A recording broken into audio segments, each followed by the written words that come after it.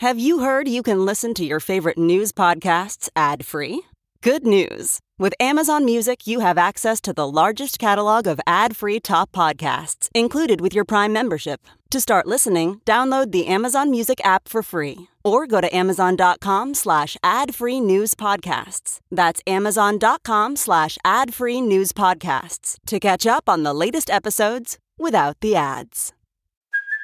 Hey, it's Kaylee Cuoco for Priceline. Ready to go to your happy place for a happy price? Well, why didn't you say so? Just download the Priceline app right now and save up to 60% on hotels. So whether it's Cousin Kevin's Kazoo Concert in Kansas City, go Kevin, or Becky's Bachelorette Bash in Bermuda, you never have to miss a trip ever again. So download the Priceline app today. Your savings are waiting. Go to your happy place for a happy price. Go to your happy price, Priceline.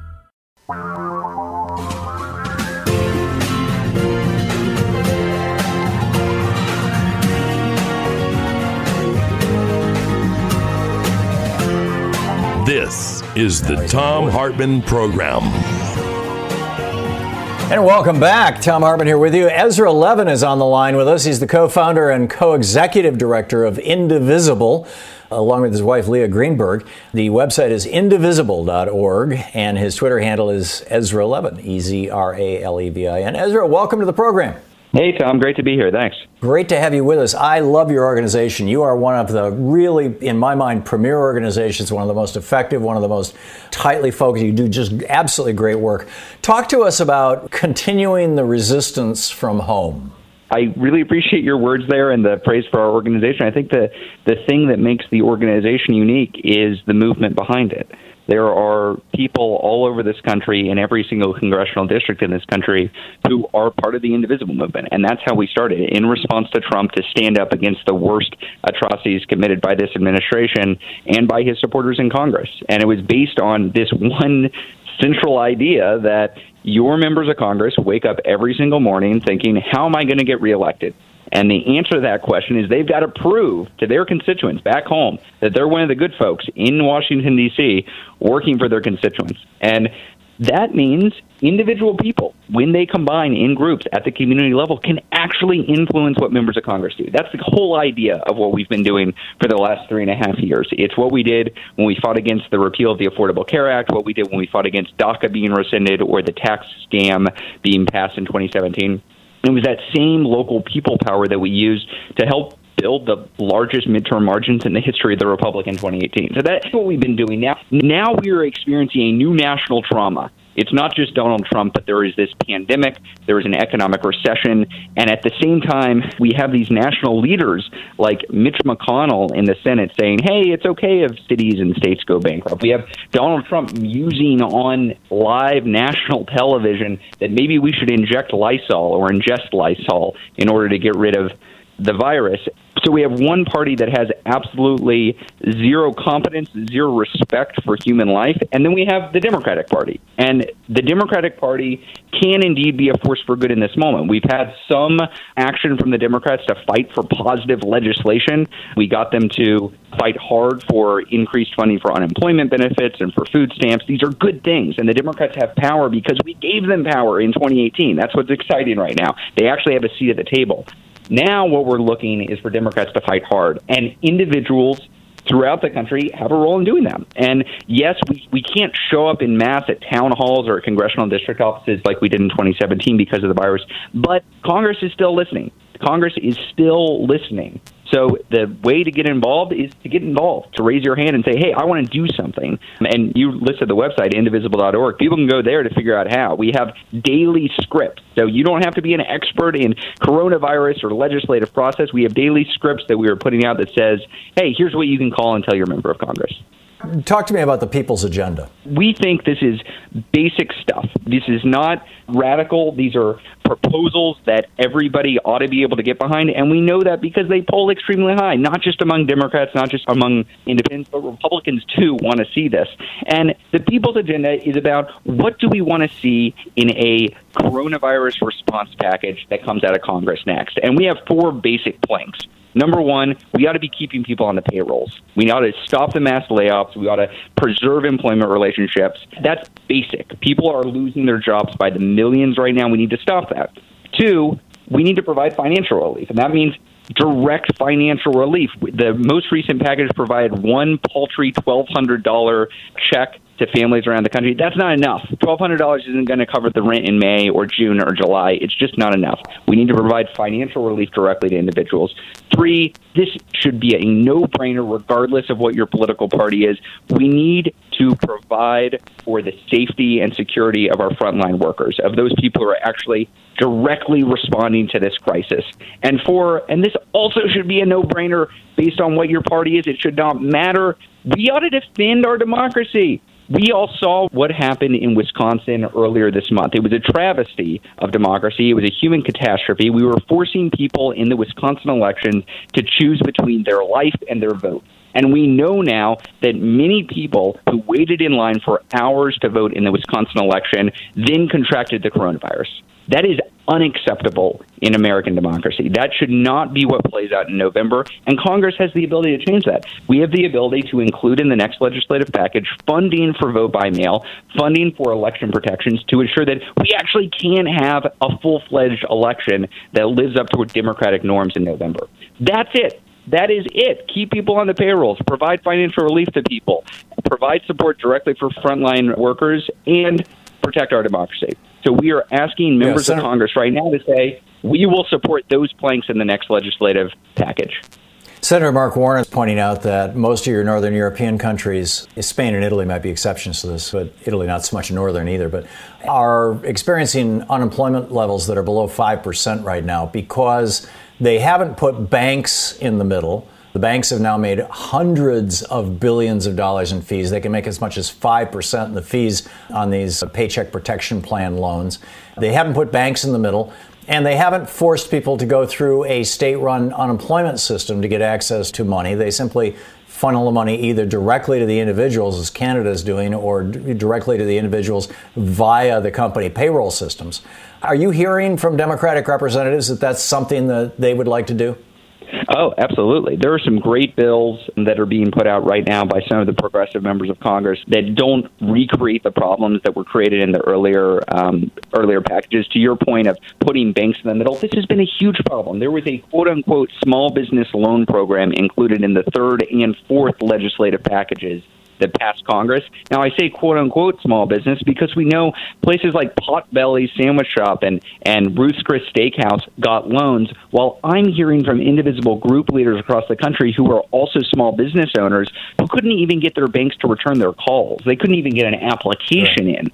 So we created a program that says, hey, anybody can apply, just go to your bank. And lo and behold, when you allow anybody to apply and allow the bank to be the middleman, then the groups that have the strongest relationships with the banks make it to the front of the line. And so we have enormous businesses getting tens of billions of dollars, maybe more, in quote-unquote small business loans. It's absolutely unacceptable. And so, yes, there are good ideas that actually put people first. I know that's a radical idea that we should actually be serving the people, but yes, indeed, there are some members of Congress who are looking to put people first. Representative Pramila Jayapal, who's the chair of the Progressive Caucus, incredible member of Congress, she has something called the Paycheck Guarantee Bill, which offers just universal response. It is a universal response to this universal crisis, and it doesn't pit employers against each other. Representative Ro Khanna, also an excellent member of the Progressive Caucus, has something called the Essential Worker Bill of Rights bill, and that just provides basic health and safety standards to ensure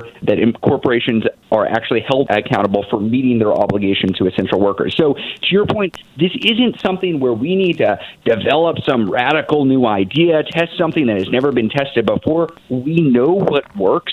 The question isn't, do we know what legislation to pass? The question is the political will there? And so this is the moment that Indivisible and the grassroots resistance that we've seen over the last 3.5 years, this is what it was made for. It was to put that political pressure on the system. Yeah, amen. Ezra Levin with Indivisible, the co-founder of Indivisible.org, also the co-executive director. Ezra, you're doing God's work. Keep it up. Thanks so much for being with us today. Thanks so much, Thom. April in Santa Monica. Hey, April, what's up? Thanks for watching Free Speech TV. I'm actually just kind of concerned that we spend so much time pointing our fingers at Donald Trump, who is awful and who's going to probably remain awful, when we're supposed to be a nation of laws. And if indeed he has broken laws, which Nancy Pelosi has stood on the floor and said that he has done, why is it that we as a country are unable to do anything about it? Why is it that we cannot stop him? Why is it that this one man is allowed to do whatever he does and we just all freak out and throw our hands up in the air like, oh, my God, what is he going to do next? We obviously are not the nation of laws that we thought that we were, and I think that we need to concentrate on doing something about that. You ask, why is it? Let me give you a list. It is Martha McSally in Arizona who voted not to impeach Trump. It's Cory Gardner in Colorado who voted not to impeach Trump. It's Kelly Loeffler in Georgia, David Perdue of Georgia, Joni Ernst of Iowa, Susan Collins of Maine, Steve Daines of Montana, Tom Tillis of North Carolina, John Cornyn of Texas, and Lindsey Graham of South Carolina. I do understand that a lot of people did not vote to impeach Trump. My other question about that is, why would we have a Trump impeachment that was such a narrow scope? If we had any other man in the presidency who had 40 women who accused him of sexual assault, who had casinos, not casinos, but hotels all over that he was trying to use, there were so many other grounds for impeachment, and we just usually you want to throw the book at someone like that. We did this little narrow scope, and it allowed. I'm with you, April, but had it been broader, it would have gone down in flames even more rapidly. April, thank you for the call. Tori in Poway, California. Hey, Tori, what's up? Thanks for watching us on YouTube. I'm a suburban privileged guiltist right about now. My entire life, I've been making calls, voting, emails, and I'm seeing that all my effort and all my work is going nowhere. It's falling on deaf ears because I feel like corporatism has bought pretty much the majority of our entire D.C. leadership. And so I'm a Bernie follower. It was always not me, us. And right now, us has no direction. And I would like for someone to start an organization, #WeTheDonors. And every Tuesday, because Tuesday is the day we usually vote, they have like a targeted hit list of who to donate to. So we reward AOC for voting no on a bill that had no relief for the people. We donate money to the challenger of Mitch McConnell because he wants to open up the Senate for judges, but not to give relief to the people. The policies that you have these amazing progressive House representatives presenting, they have no power. And I see it over and over again. Nancy Pelosi does not listen to them because she thinks we, the people, and us are not with them, but we are. So if we donate when the Worker Bill of Rights comes out and you see who signs it, donate to their campaign. Tell them with our dollars. You get the unions of the nurses, the teachers. I'm home right now teaching my kids Lord of the Flies. And I'm seeing our nation pretty much becoming a society of where we can decide how we want to live. Are we going to be savages or are we going to be good? Are we going to help the people? They're sophomores in high school and they're living through this, learning some of this. And we need to weaponize who we are and take back. Tori, you should start a super PAC. I don't know how to do that. Well, I don't frankly know how to do it either. I've never done it, but I'm sure you can find instructions online. I'm all in favor of what you're talking about. Tori, thank you for the call. And thanks for watching us there on YouTube. Joe in Swainsboro, Georgia. Hey, Joe, what's on your mind today? Former college professor. I taught health education, backpacking survival, became a certified EMT in the state of New Jersey. I have some idea of a lot of the things that you're mentioning. And also, I classify you as an All-American. Since I coached, I'll give you my vote for All-American. My grandpa, who lived in the state of New Jersey with my grandma back in 1918, my dad was 7 and his brother was 8 at the time, and he died from the Spanish flu. Oh, my. I never had that opportunity to see him, but again, my grandma and my 2 uncles, or my father and his brother, they had a chance to live through that. And I'm 76 years old, and I've been here since 1943, and I think I've lived through a few things in my time. So I'm just trying to share that with you and your listeners. And there's a certain level of deliberate indifference and deliberate avoidance, not only by Trump, but Congress, the IRS, and a variety of other agencies that we have to deal with, 56 in all from what I believe. Partly it's the problem and the result of the indifference of the populace, the voters, and any combination thereof. I'm guessing that your family was impacted by the death of your grandfather. I look at my mother, whose father died when she was 13 of a heart attack, in the late 30s as a result of the Great Depression. He got wiped out, Right. He lost everything, and had a heart attack and died. And she never recovered from that. I mean, she used to listen to Neil Diamond albums because his voice sounded just like her father. And I never met him. I didn't know who he was, but she would just listen to these songs on and on and on because it sounded like Daddy. She was so wounded by that. And just think of, we've got 60,000 families in the United States, probably 100,000, who are mourning and grieving right now because Donald Trump didn't stop this virus at our shores the way that Australia did, the way that New Zealand did, the way that South Korea did, the way that Japan did, the way that Germany is, because we have just an incompetent idiot in the White House. I'm assuming it affected your family too, Joe? Oh, big time. My dad often spoke of his dad, and all I could see is pictures. And it's unfortunate. Yeah. Of the 60,000 that we're dealing with now that have experienced death, and as you mentioned today, probably 20 or 30,000 more. And one of the things that I think about is, as a former professional, professor, and a health educator, knowing how easily diseases are passed around in the world. I've been to all 50 states. I've been to all the provinces of Canada, Mexico. I traveled Western Europe. I worked in Saudi Arabia. I understand third world. I've been to the Philippines. I've been to Japan. I know what third world is, and I know how poor it is. I grew up poor. And currently I have prostate cancer. I have lung issues. I had open heart surgery, and I'm still here, thankfully. And I only wish more people would really and truly do things that you suggest and that you mention and you talk about and deal with their representatives in a way that would have to get something changed.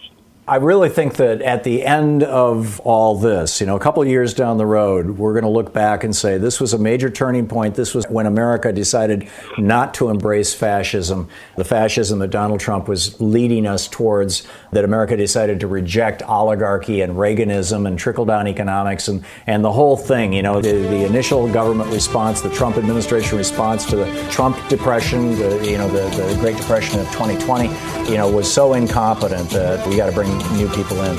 Joe, thanks so much for the call. It's great to hear from you and swap stories with you. Thank you, and thanks for your kind words.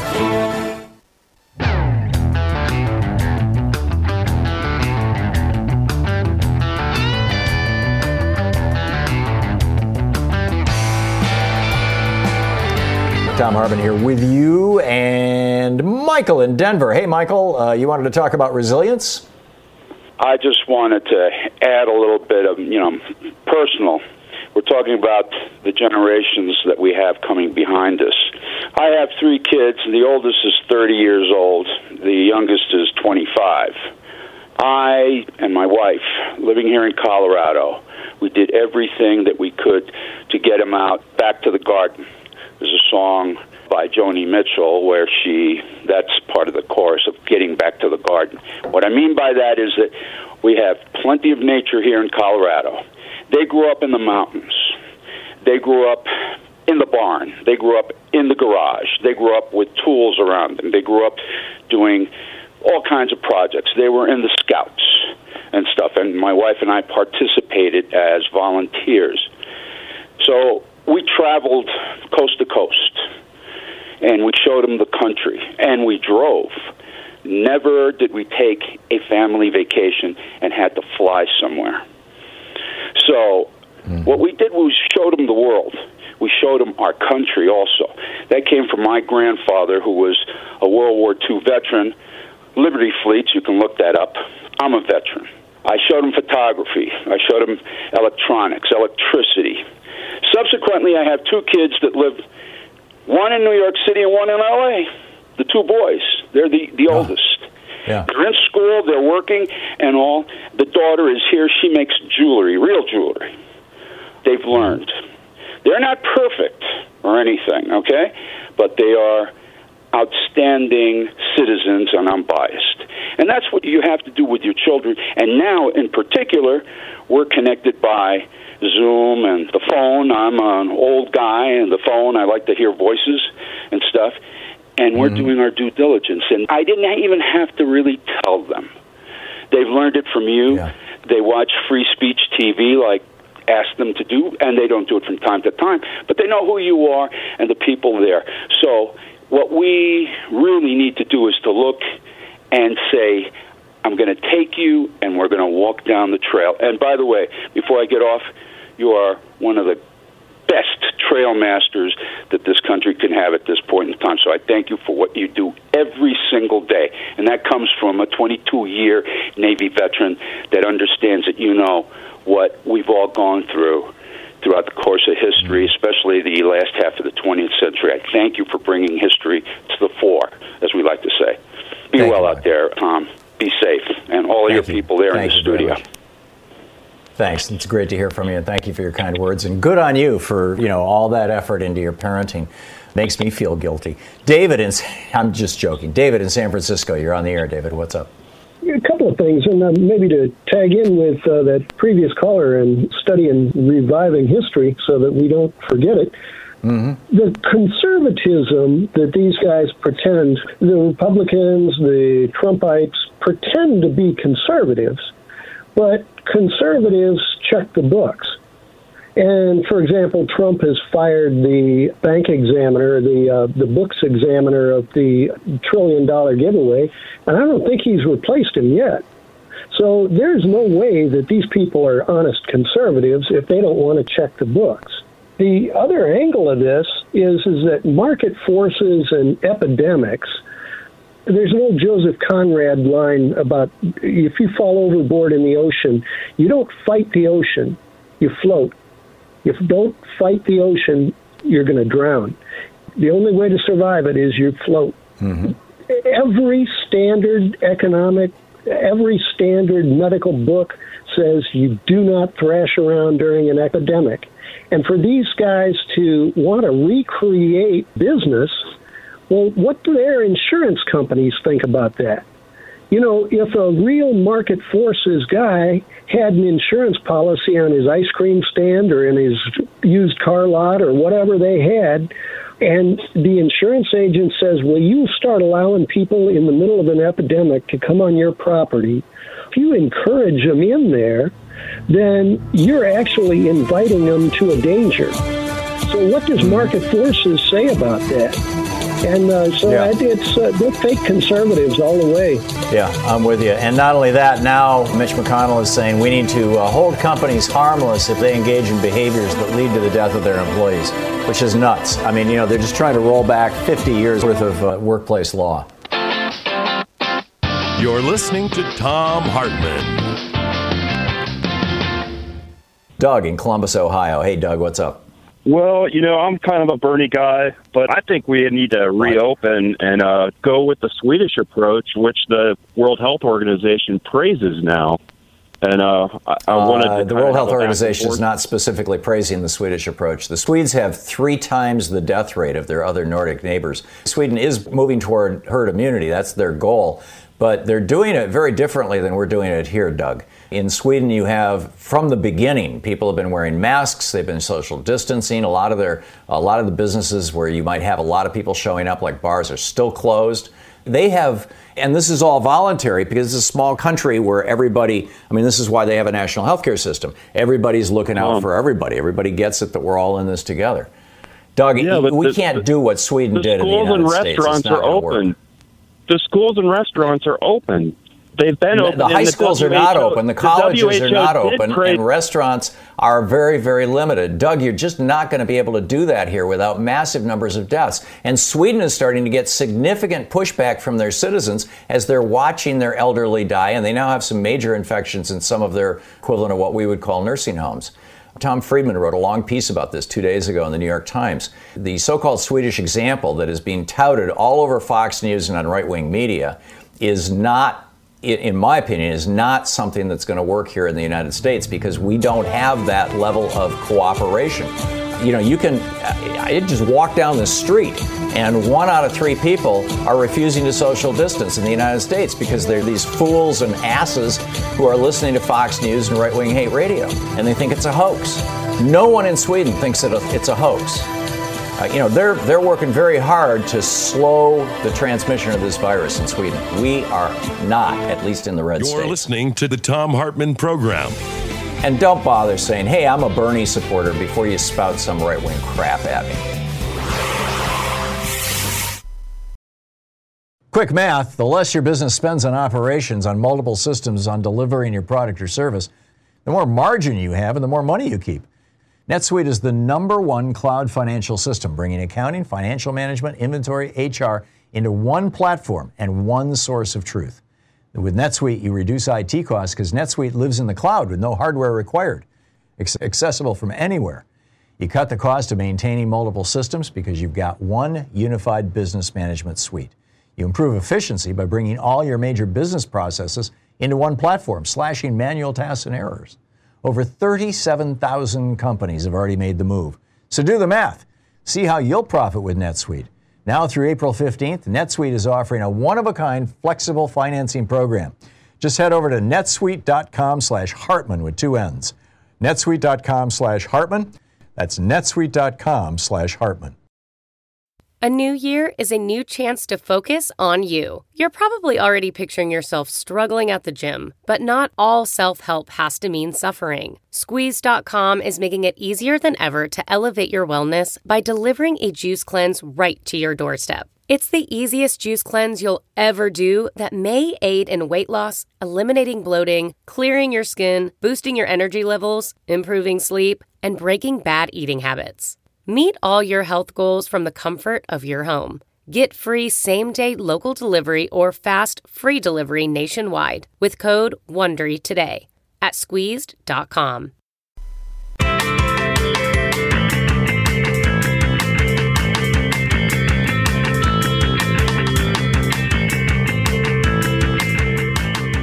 Congressman Pocan, welcome back. How did your trip to Washington, D.C. go, and what's at the top of your mind for today before we start taking calls here?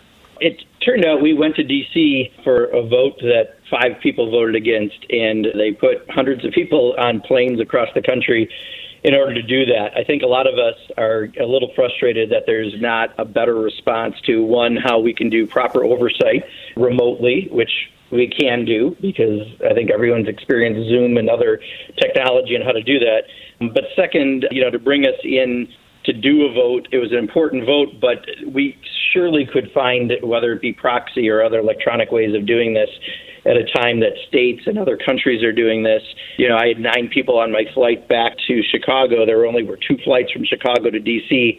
I think in the Dane County Airport, and Dane County is where Madison, Wisconsin is, I think they typically have 3,000 people. I believe it's a day fly through there, but it might be a week. They had 100 people last week fly through the airport. So I think part of what we need to do is be smarter in using technology and getting back to our oversight role, but just physically being there when we have a lot of members who are in at-risk populations, I think it left a lot of us perplexed. But what I'm looking at this week is just, I think, everything that you just mentioned about all that's going on in the news, even last week from the injecting Clorox and comments like that from the president to Pence going to Minnesota and refusing to wear a mask because he wanted to look people in the eyes.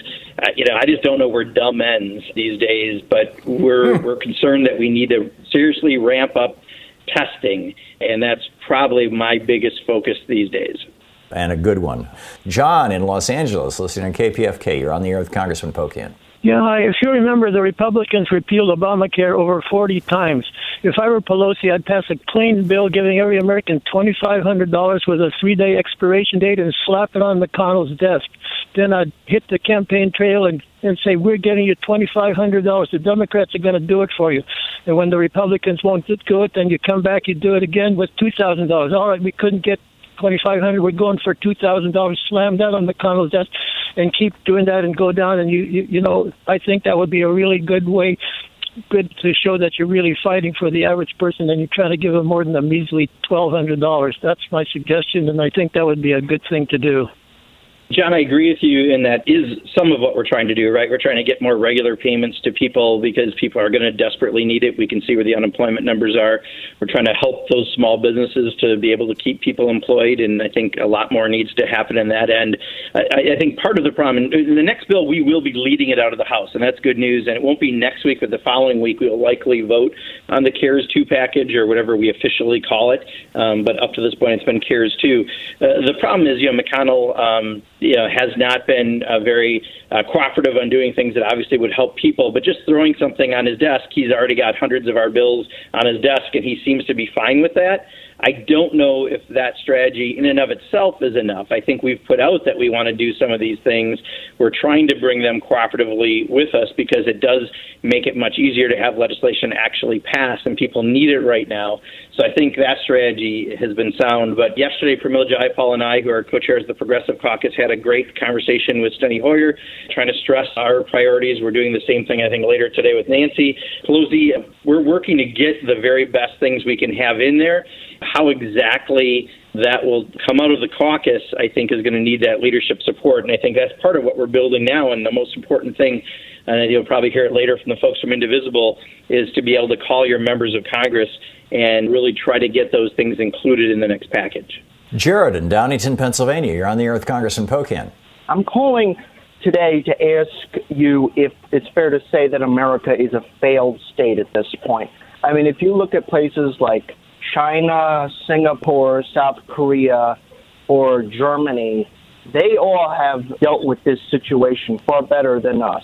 And why is that? Because they have strong, competent governments that actually work. They don't have this libertarian, Ayn Rand, free market ideology that seemed to sprout up from England and carried over to America, and we just have been thriving on. And I'd like to get your take on that. Yeah, there's no question Donald Trump and his administration have handled this awfully. Even right now, they're trying to force reopening, but you can't reopen unless you have testing in place and tracing and other things that we are being told by every medical professional to do. And, we've still just tested a little over 5 million people in this country, which is pathetic.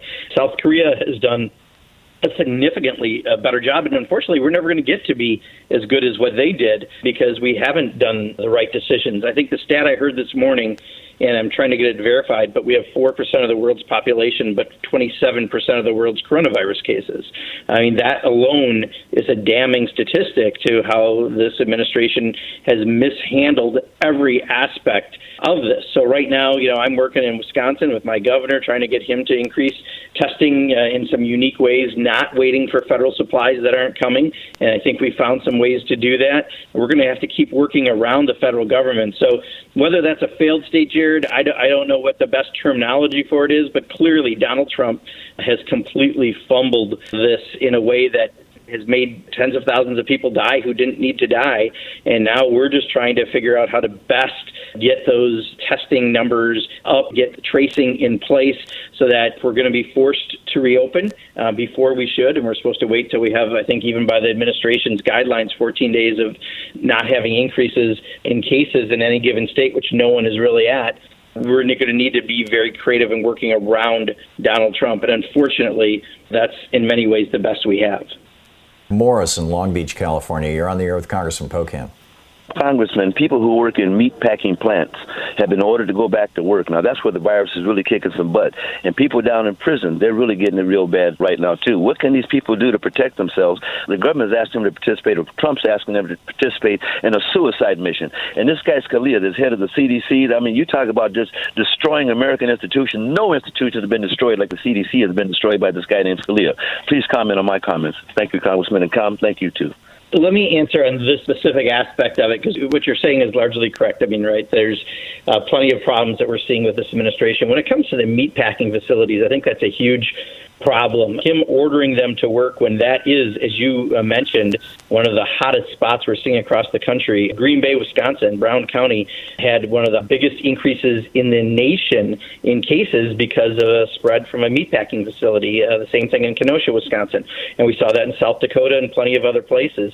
And to make people go back on top of each other without having the conditions change change for those work environments is crazy. It's beyond crazy. It's actually homicidal in some ways, you could argue, because if they don't have protections in place for those workers, they'll continue to get sick, and that means some will die.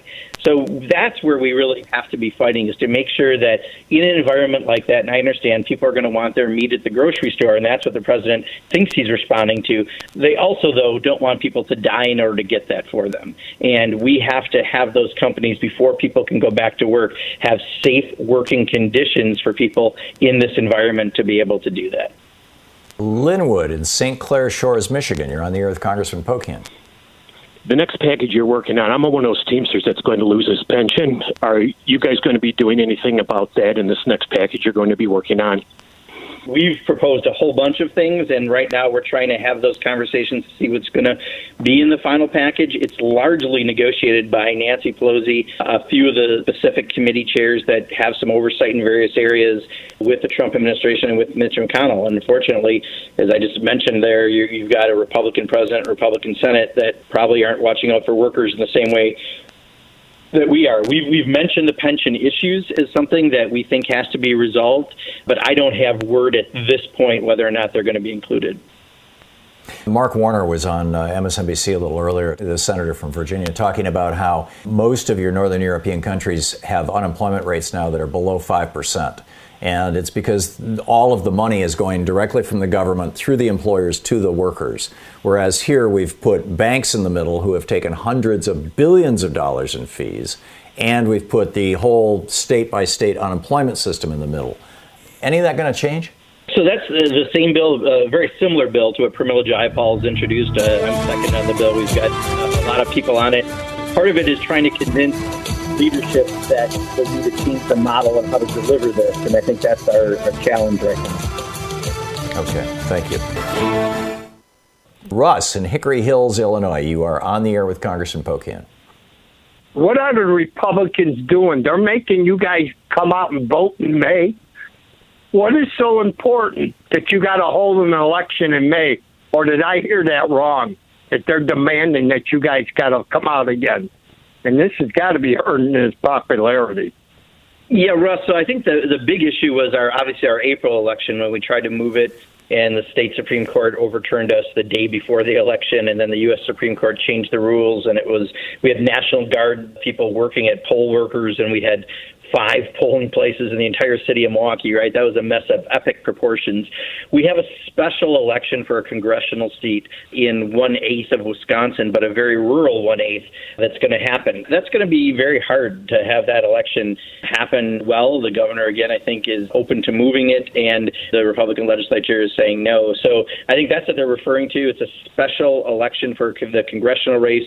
I know there's a lot of absentee ballot requests, much like we had in April, where 70% of the people did vote by absentee ballot.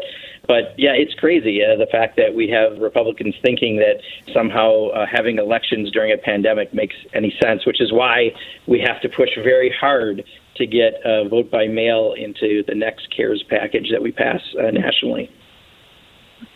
Tyrone in Harlem, New York. You're on the air with Congressman Pocan.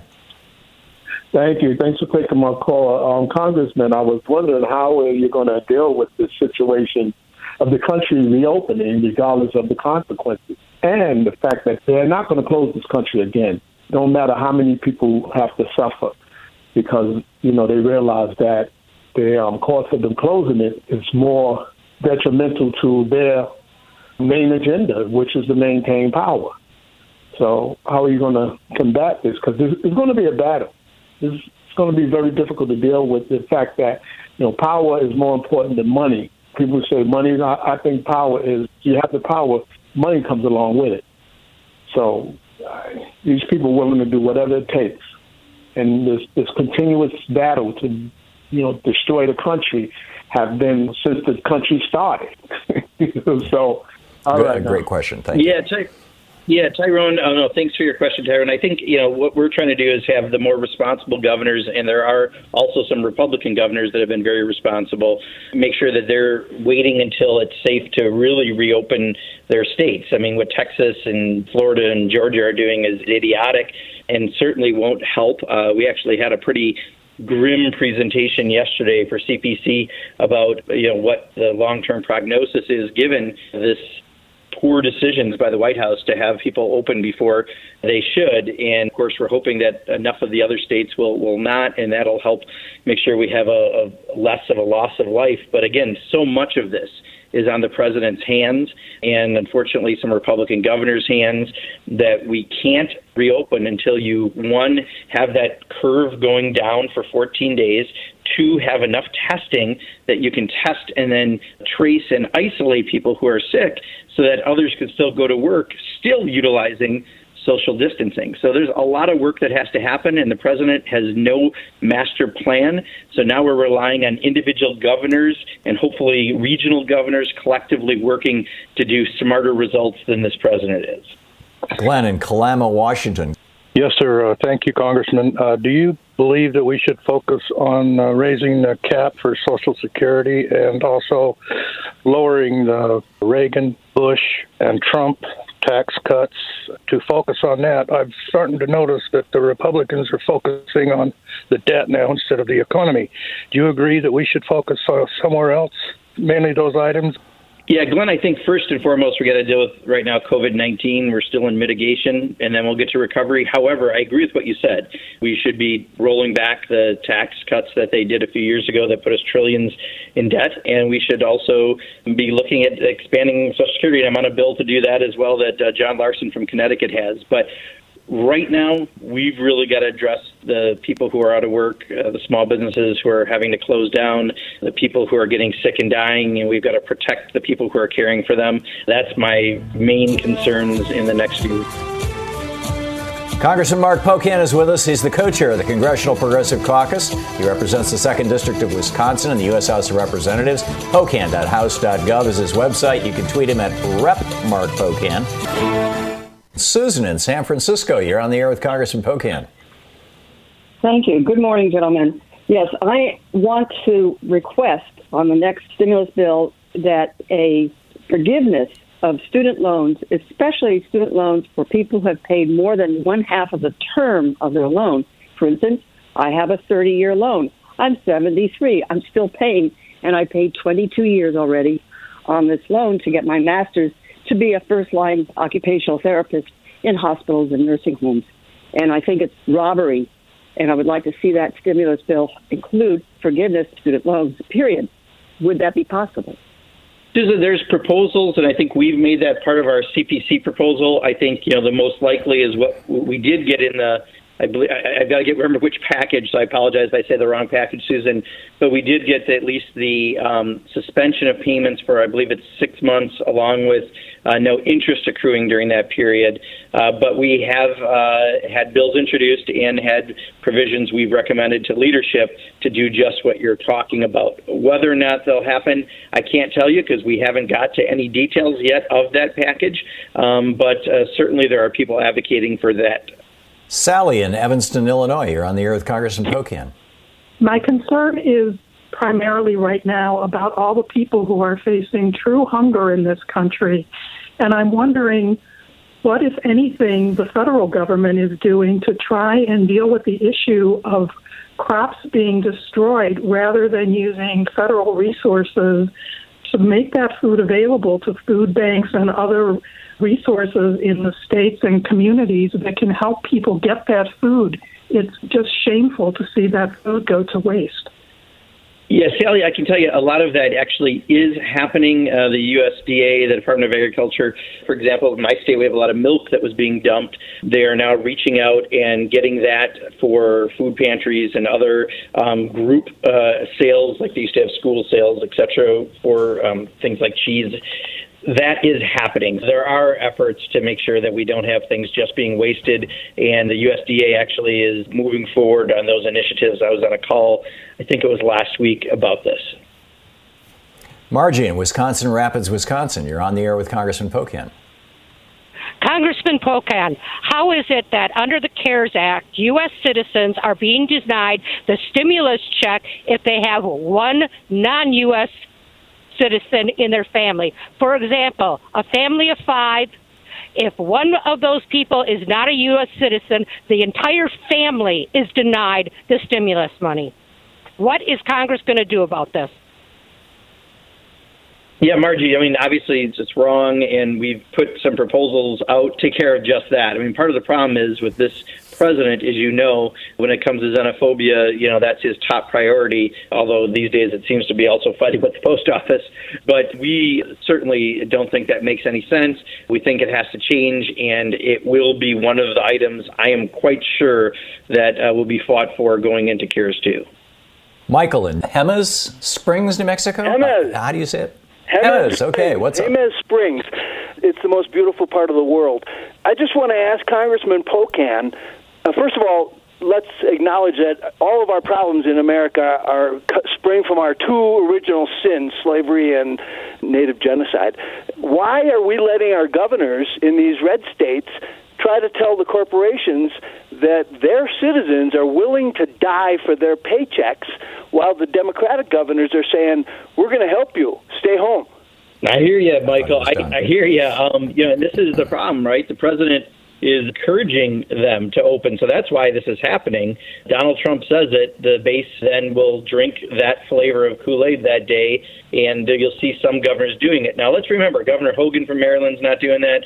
Governor DeWine in Ohio has been far more cautious, so it's not every Republican governor, but certainly enough that it's not going to help us nationally. Our numbers won't go down like we need them to, and that's going to cost us all in the long run. But this is part of the calculation right now that Donald Trump is making. It's one that's going to cost an awful lot of lives, but they have the ability to because they're the governor of their states.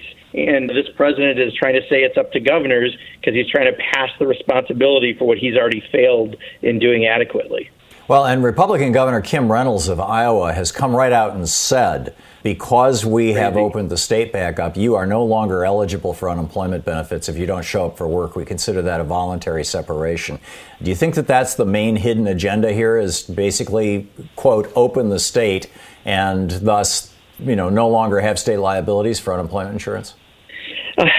Most of that, though, is paid for by the employer and through the state level, right? I mean, we are paying for the surge, and we're paying right now federally for things like WorkShare, which are a great program, and unfortunately only 27 states and D.C. have it.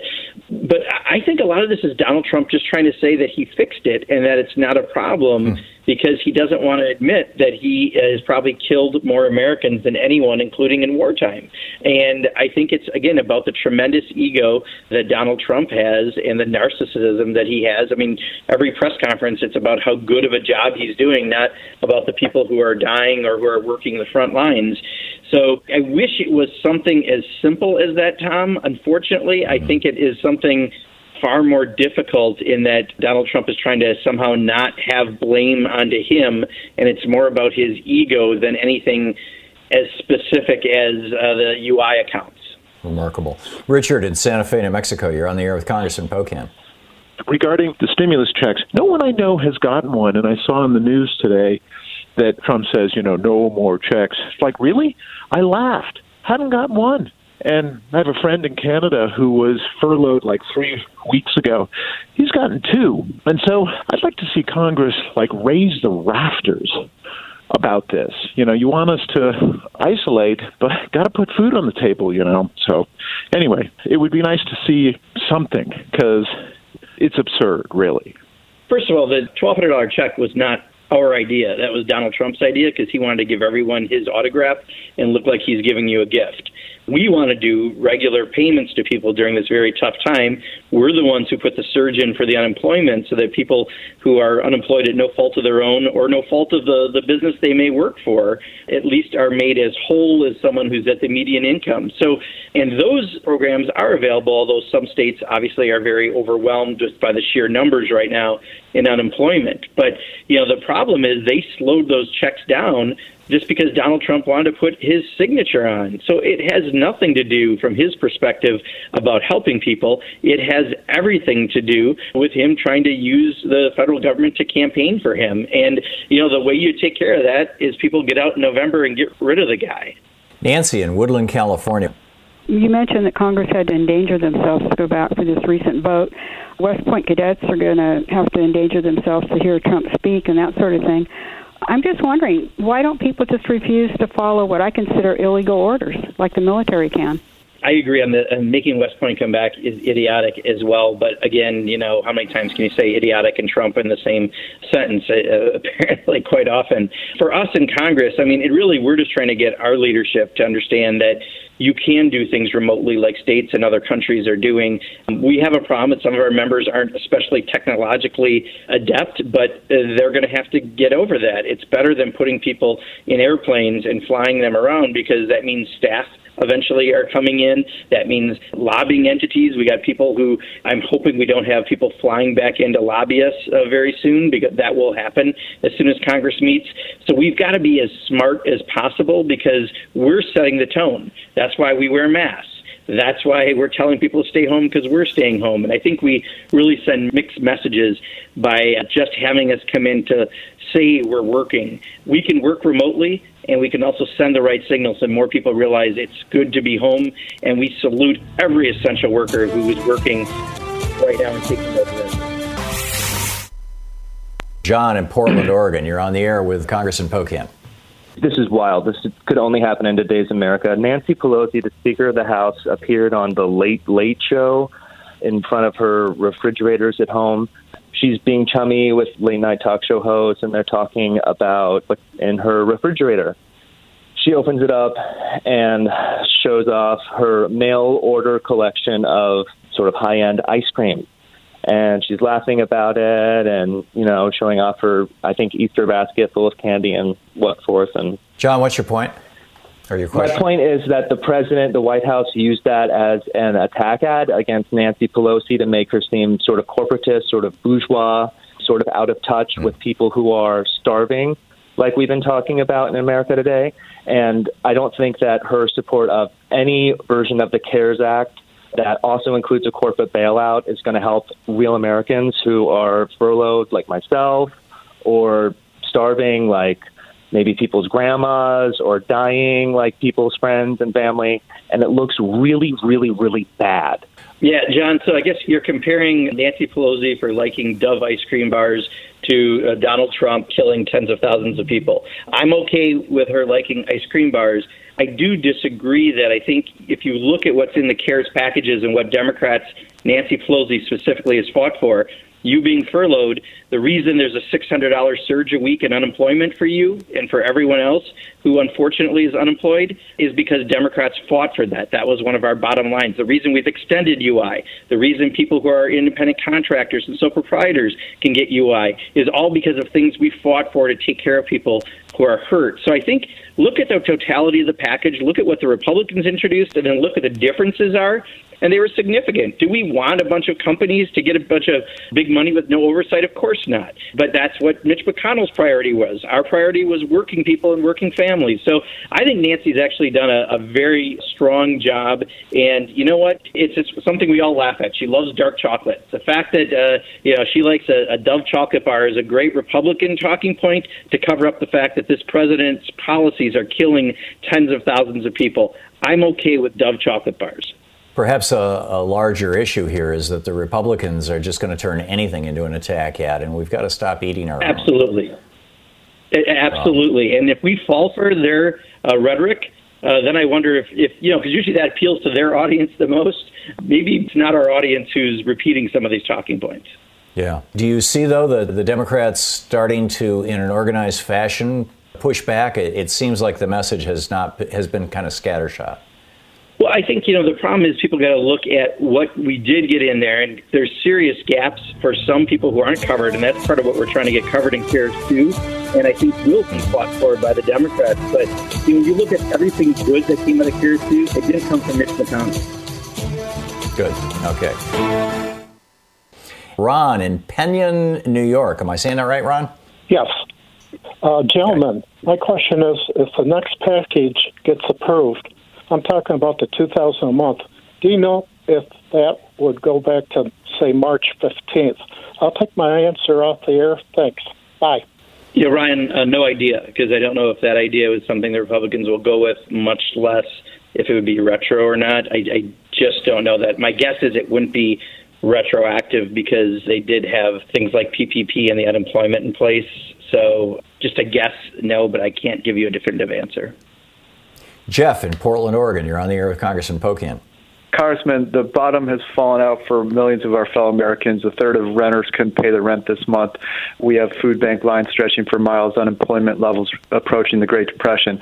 On the plus side, we're fortunate to have a growing number of strong progressives like yourself. So the question, Congressman Pocan, can and will the Progressive Caucus band together, not unlike the Tea Party once did on the right?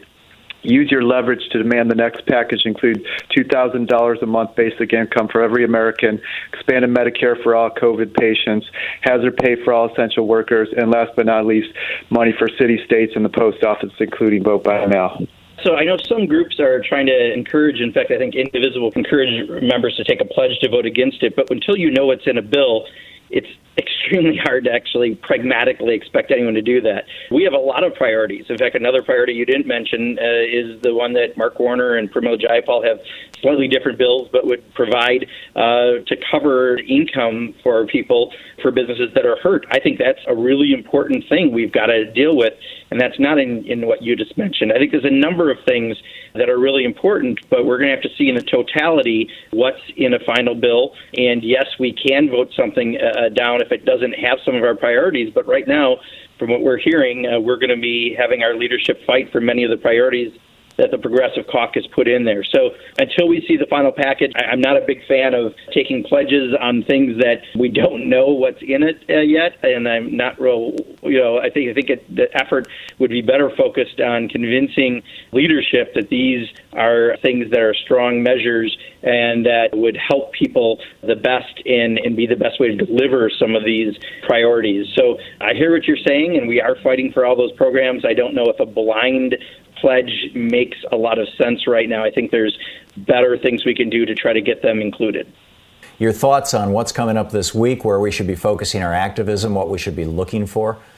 Well, again, the fact that CARES 2 is probably going to be voted on in not next week, but the following week, we should be making sure that everything that needs to get included as a priority is being actively campaigned for. And by that means calling your members of Congress and trying to get those included. I think we need to keep making sure that testing increases. And if we can't get the federal government to provide the resources, fortunately, a lot of private companies, including in my state, have started coming up with ways to do the tests. But we've got to increase testing and tracing if we're going to be having people start to reopen. If we can keep track of that along with the CARES 2 package, I think those are two of the biggest things I'm keeping my focus on in the next week or two. Are you expecting that to come through, the CARES 2 package? Yes, we think it's going to happen not next week, but the following week. That's why. So it's very, very timely what we're talking about. Great.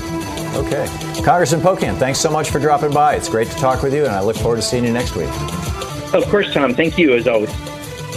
Thank you, and stay safe, please. Camille in San Clemente, California, listening to KPFK. Hey, Camille, what's up? Listening to a lot of David, I mentioned Sabbatean Frankism as controlling the 1%. They're not even a living entity, but they have an ability to control the planet through holograms and simulations. Wait a minute, what did I miss? Who's not a living entity that is controlling the planet? The Sabbatean Frankism. What's that? Who's that? That's what I want to know, if you know anything about them. I've never heard anything like this. It sounds like one of these conspiracy theories that they make up to see how many people will buy into it. Yeah, well, it's part of the other side that I'm looking at. And are they also saying that pigeons are robotic spies sent here from the planet Xenu? Who knows? I'm okay with that. This sounds pretty strange. Well, I heard it on a couple different people have been talking about the Sabbatean Frankism, so I just kind of want a heads up. Yeah, I have a feeling they're pulling your leg, Camille, and if they're not, that would be very troubling.